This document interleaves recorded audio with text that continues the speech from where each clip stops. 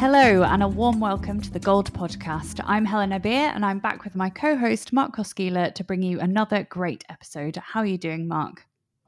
Yes, very good. Thank you, Helena. It's a shame I can't be in the podcast studio with you, but we'll have to make do. How are you? Yes, I'm very well, thank you, Mark. I have just got back from moving house, so it's been quite a stressful few days, but now I'm all in, settled, organised, and looking forward to this week, especially today's podcast. Great. Well, good to hear you are all settled in. We've got a really exciting episode for our listeners today. So we've got a great interview with GP Nigel Guest to discuss the idea of healthcare focusing more on prevention rather than having traditional interventional approaches. It's certainly an area that's been in the political arena here in the UK in recent weeks. It has indeed. And later on the episode, myself and assistant editor Isabel O'Brien chat about the importance of patient centricity, looking back at some of Gold's recent patient-focused articles. But first, let's chat about some news in Things You Might Have Missed. So to kick us off, have you come across anything of note recently in the news, Helena? I have indeed. So last week was the Global Pandemic Preparedness Summit. It was held in London and discussions all centred on the 5-year plan for the Coalition for Epidemic Preparedness Innovations. It aims to turn the tide against epidemic and pandemic infectious diseases. Representatives from over 20 countries joined leaders from science and academia, industry, philanthropy, and elsewhere to galvanise action around tangible and sustainable pandemic preparedness solutions. They committed to the CEPI's 100 Days mission, which is the ambition to have safe and effective vaccines within 100 days of an epidemic or pandemic threat being identified, and then these being distributed equally around the world. I hear that between them they pledged $1.35 billion to support the cause. This has been seen as a key milestone in the efforts to reduce the risk of future pandemics and epidemics, and many people and organisations across the pharma industry have welcomed the pledges. Last week also saw the return of the brilliant Next Normal event. We spoke to its founder and organiser Dario Safaric on the podcast a couple of weeks ago, and he promised a really varied agenda with some fantastic speakers, and it didn't disappoint. So what were your highlights then? There are so many sessions to choose from, but my personal favourite was the session on pharma and the future of health, which was chaired by Chris Easton. He's the Senior Director and Global Commercial Lead for Personalised Health and Innovation, Rare Haematology at Takeda. The panellists, who incidentally are all based in Switzerland, which is well known for its innovation, focused on the topic of the moment, digital health, and the importance of connectivity and inclusivity, using the power of combination, not fragmentation, as Chris put it. Oh, that sounds really interesting. Other topics included the concept of explainability, going digital rather than paperless, the metaverse, and the changing face of customer experience.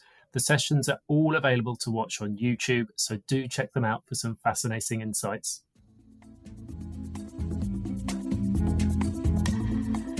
Next up, we have our interview with Dr. Nigel Guest, GP of over 30 years and CEO at Trifolium Consulting, a firm dedicated to the transformation of clinical services, strategic planning, and leadership consulting. Yes, Nigel has an extensive history in the healthcare space and offered an HCP perspective when talking to Jade Williams, one of Gold's content and editorial assistants, about her recent feature on preventative medicine in pharma. Let's hear what he had to say. Hello, my name is Jade Williams, and today I have the absolute pleasure of speaking to Nigel Guest, CEO at Trifolium. Hi Nigel, how are you doing today? I'm very well, thanks. How are you? Wonderful.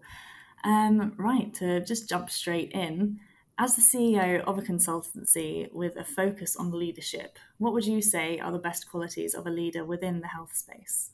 I think the first one is competence, which might sound blindingly obvious, but I think there are some leaders out there that aren't particularly competent. That may come from consistency, it may come from experience, but it certainly needs to be there and it needs to be apparent. I think you need to have an enthusiasm, which hopefully is contagious. I think you need to have the support of whomever you are leading, if that's a bunch of GPs or if it's within a CCG or other organisation. I think you have to bring them with you. And I think you need to have that support and you have to maintain that. I think you have to have a good team around you. And I think, to quote Top Gun, you need to have a wingman. You need to have someone who's got your back and someone who is working very closely with you to enable you to do the job that you're doing, because you can't do everything, and you need someone that supports you very closely but at a very high level. Speaking of consistent leadership, what is your number one piece of advice that you would give to the aspiring leaders of tomorrow? Very simple. Get a mentor. Everybody should have a mentor. That's the best way to come forward. That way you learn and you have a reference point, and speak to lots of people in different settings, people who've been extremely successful, and they all say, get a mentor. When you think of a leader or a CEO of a large corporation, you think, oh, they're busy, they don't have the time for me. But I've found, at least personally as well, reaching out to everyone, they seem keen to help everyone get to where they can be. Absolutely, and I think you have to remember that each of those will have gone through the process of growing and developing, will recognise their mistakes, one would hope, and if they don't, they're probably not good leaders, and are happy to pass those things on. I think most people have got a lot of time for people who are aspiring and have the insight to be able to ask for some help. As a practicing GP, what do you find is the most important factor when you're interacting with pharmaceutical sales reps or medical science liaisons? I think the first thing to do is to interact. A lot of primary care clinicians have stopped seeing representatives, which I think is folly. I think, although it does take some time and you can be overwhelmed, I think it's interesting. I think it's interesting to listen. I think it's a great way of learning about new products. It's certainly learning about new relationships with pharma as that develops in this new environment. And I think it's about listening. I think you need to listen. I think you need to be objective in terms of what you're listening to. And I think subsequent to interactions, you have to do a little bit of background work to put things in context, because obviously you understand that it is a sales situation generally, but it may not be. But I think it's actually engaging in it properly, not just as a superficial listening to something and then moving on. I think it's got to have value for both sides. And I think you have to remember that pharmaceutical reps and other medical science people that we deal with are doing a job, and we're all in the same industry, and I think there's needs to be a degree of respect, and I think there should be a degree of engagement, and that applies both ways. And I think it's important that it's a proper relationship. Otherwise, the ability to maintain those will disappear even more quickly than it's disappearing now. So did you have to deal with the sort of sales reps trying to navigate the world of the pandemic and turning away from face-to-face relationships with yourself onto the online world? All the relationships I've had during the pandemic have been online, and very much not personal relationships insofar as they've come from companies, and I've been invited to endless webinars and pieces of information, things like that, which comes through on a regular basis. And you have to be selective, to be fair. You can't read everything. And so often things that are informative, educational, supportive rather than purely commercial and advertising are far more acceptable, are far more interesting. And sometimes you'll see something like I have today on injectable treatments for diabetes and think, well, that's interesting, I'll have a look at that. So there has to be something that will appeal to you in any given moment, rather than just this is a new drug, have a look at this. Well, you won't do it, but if it has something linked to it, you probably will. And I can't speak for all GPs, but I think that's the way of the world now. Certainly. Moving on from the world of sales, the pandemic really caused people to become a lot more in tune with their health in quite a few ways, and preventative health is really becoming much more of a focus now rather than treatments. What would you say are the main ways which you saw this in practice? It's interesting you say that, and this is going to sound like it's facetious, but I have never seen so many men's testicles since the beginning of the pandemic. Clearly, men were out there examining themselves and finding all sorts of things they didn't know they had. And I must have spent the first 6 months doing endless examinations and reassurances. And whilst that sounds facetious, it's actually true. And you're right. I think people have been more contemplative of their own health to a degree, but their access to the likes of me has been significantly limited. And I'm sure Dr. Google has been very, very busy with people looking things up all the time. But our interaction, has been very much reactive and dealing with things which are relatively urgent or important. And therefore, we haven't. If you asked me and said, what would you have noticed most during the pandemic, it wouldn't be that people have been in tune with their health, that's for sure. But I think you're absolutely right that now that we're emerging from it, although looking at the figures today, the figures are still quite high in terms of infections. But as we emerge, we are starting to look at prevention. I think it's made us think very much about, what can be done.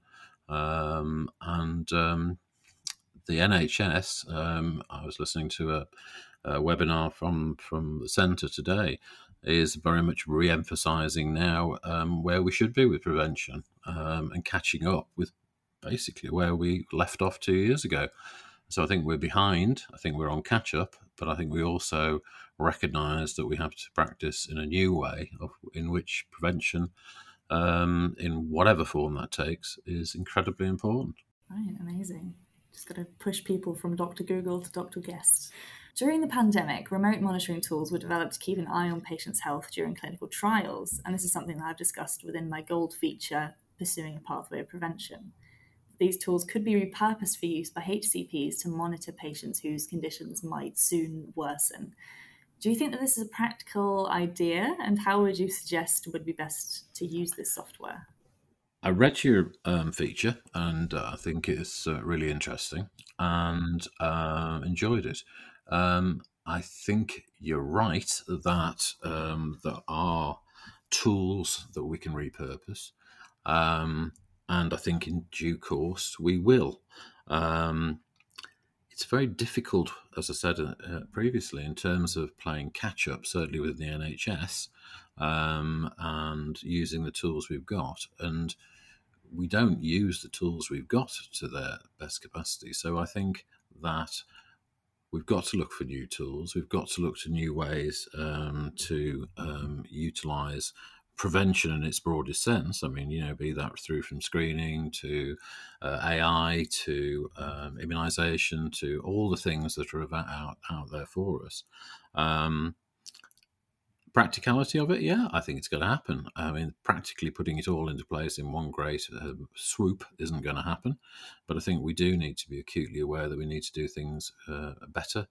And I think we need to use all the tools available to us. I think what we need to do is not to do everything piecemeal and try and do it as part of an organised system and a growing system, but also have people discuss how you might use tools, which, for example, as you say, are used in clinical trials and other parts of healthcare systems, to apply that to the day-to-day management of patients who are, by their very nature, diverse and often not keen on taking simple preventative measures. And we must encourage people to do that from the very basics right through to the most complex. So it's a difficult situation, but it is ultimately a practical idea. How we would use the software, I'm not an expert, but I think there needs to be a significant interaction between pharma and the broader healthcare system to see how these things can work in the most practical and effective way. Yeah, certainly. It's quite utopian, isn't it, to imagine a future without any treatment options? It's purely preventative. Yeah, I think that is utopian. I mean, it's but you've got to start somewhere, haven't you? Exactly. Do you think we could one day switch entirely? It totally depends how technology, how science works. I mean, you could be in a situation where we could almost be vaccinated against everything, couldn't you? Or you could have gene therapies or whatever. I don't think it's ever going to be totally preventative. I think there will be a huge amount of effective treatment and early diagnostic. And I think that might be the best that we can hope for in the early days. But that in itself, to be able to pick up problems, treat them, and cure them, a phrase which is often used incorrectly in medicine, but to actually do that, I think would be phenomenal, and is entirely possible for lots of conditions, as we have seen over the last 20, 30 years. Baby steps toward the future, I suppose. Absolutely.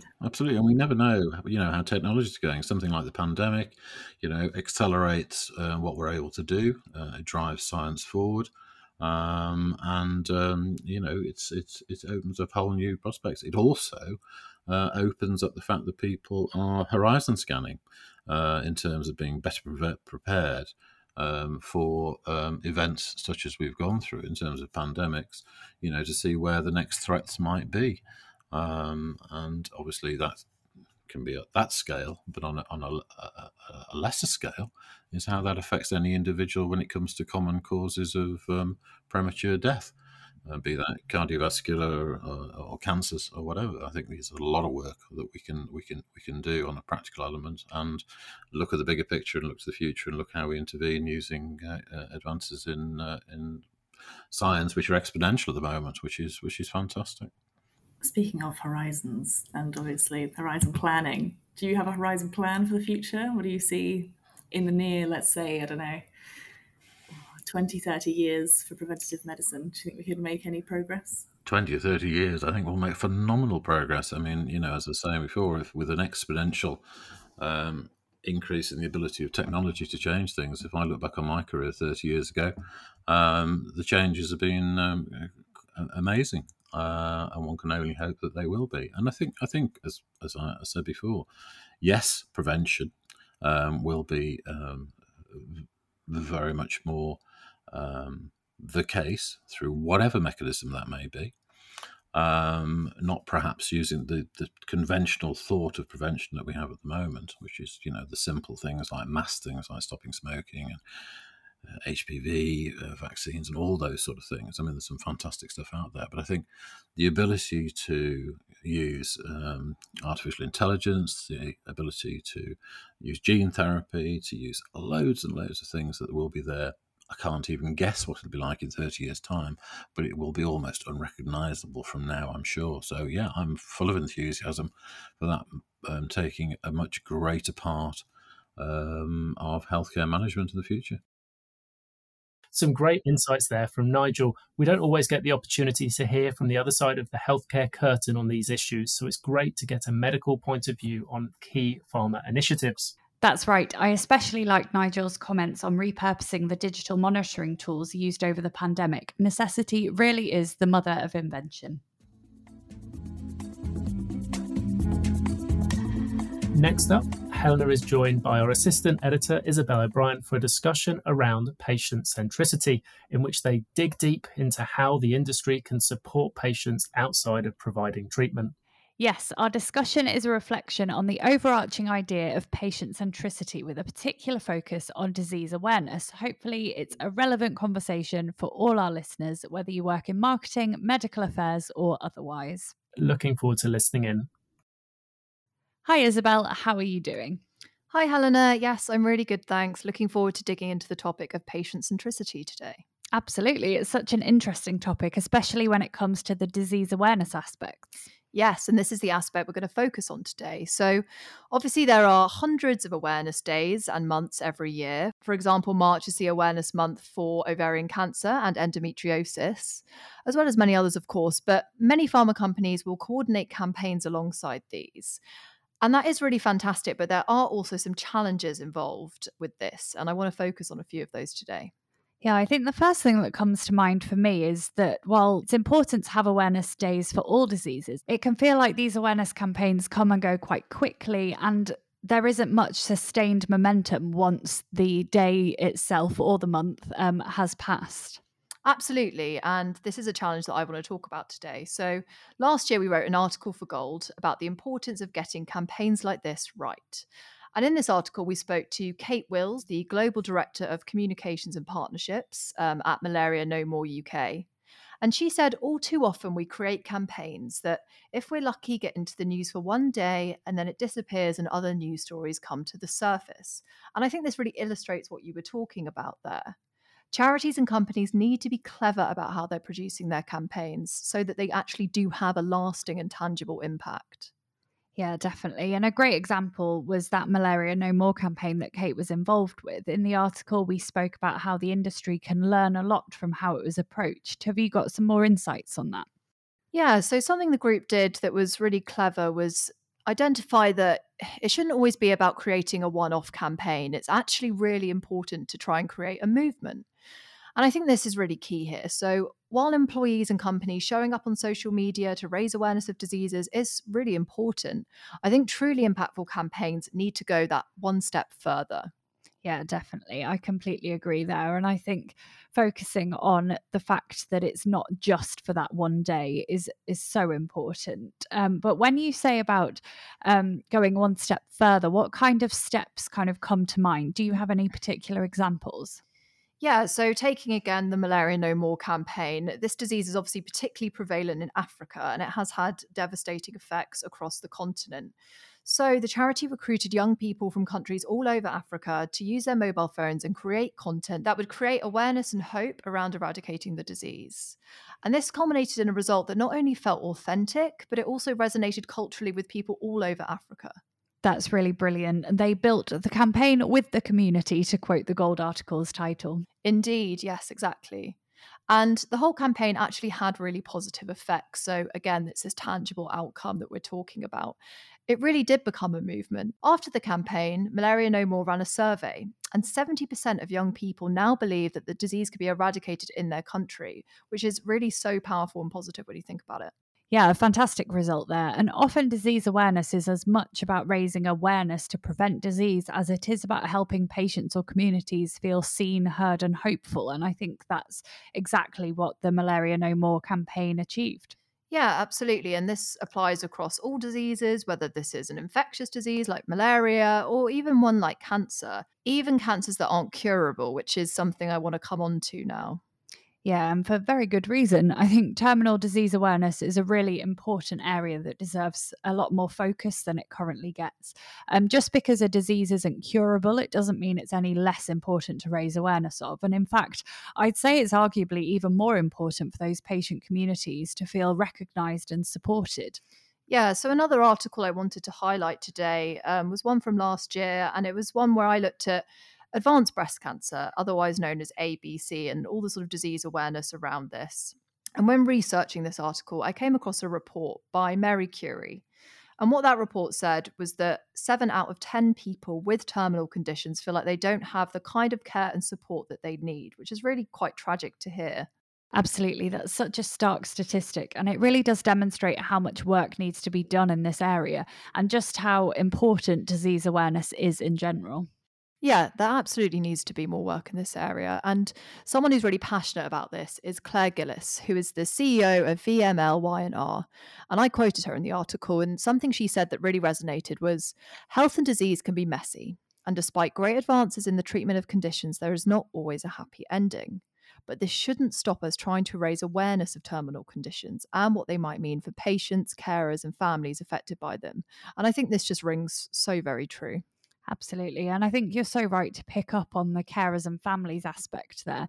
It's not just the patient who's affected and needs information and support, it's everyone who knows and cares for them. And that's not necessarily caring for them in a formal sense. It's just all of the people who are around them. And with this in mind, how do you think campaigns like this should be approached? So, a lot of what we were talking about earlier with authenticity applies, but I think there are also some key questions that companies creating campaigns around terminal diseases should ask themselves. So, the first is, what matters to the people living with these conditions? And the second is, what is it about their lives that they most miss or most want to maintain? As you picked up on there, often in terminal diseases, it's about helping families and carers to understand how it feels for their loved one to have a terminal condition. But it's also about helping patients with these conditions to feel like they can make the most out of the time they've got left. So, yeah, I think that dual purpose is really, really important to remember. Yeah, couldn't agree more. And I suppose the same rules of authenticity apply. Yeah, and on that point of authenticity, while involving patients with terminal conditions in campaigns must be approached with absolute care and sensitivity, I think that goes without saying, pharma companies can expect to create far more impactful communications if they can facilitate real patients to speak about their experiences. So, yeah, that's also really important as well. Yeah, and I imagine it's rewarding for patients too to feel like they might have a positive impact on other people who are in the same position as they are. Yeah, exactly. And it won't be for everyone, but for some, it could actually create a sense of empowerment in a situation where many feel quite powerless at times. Absolutely. Well, lots to take away there. Think about a campaign as a movement rather than a moment, and be sure to focus on the diseases where there isn't always a positive outcome. There are so many ways that pharma can help patients outside of receiving treatment, and disease awareness is a very important pillar of that. Indeed. And to all our listeners, if you are interested in reading either of those articles, building campaigns with communities, or making a difference in terminal diseases, you can find them both on the Gold website at www.emg-gold.com.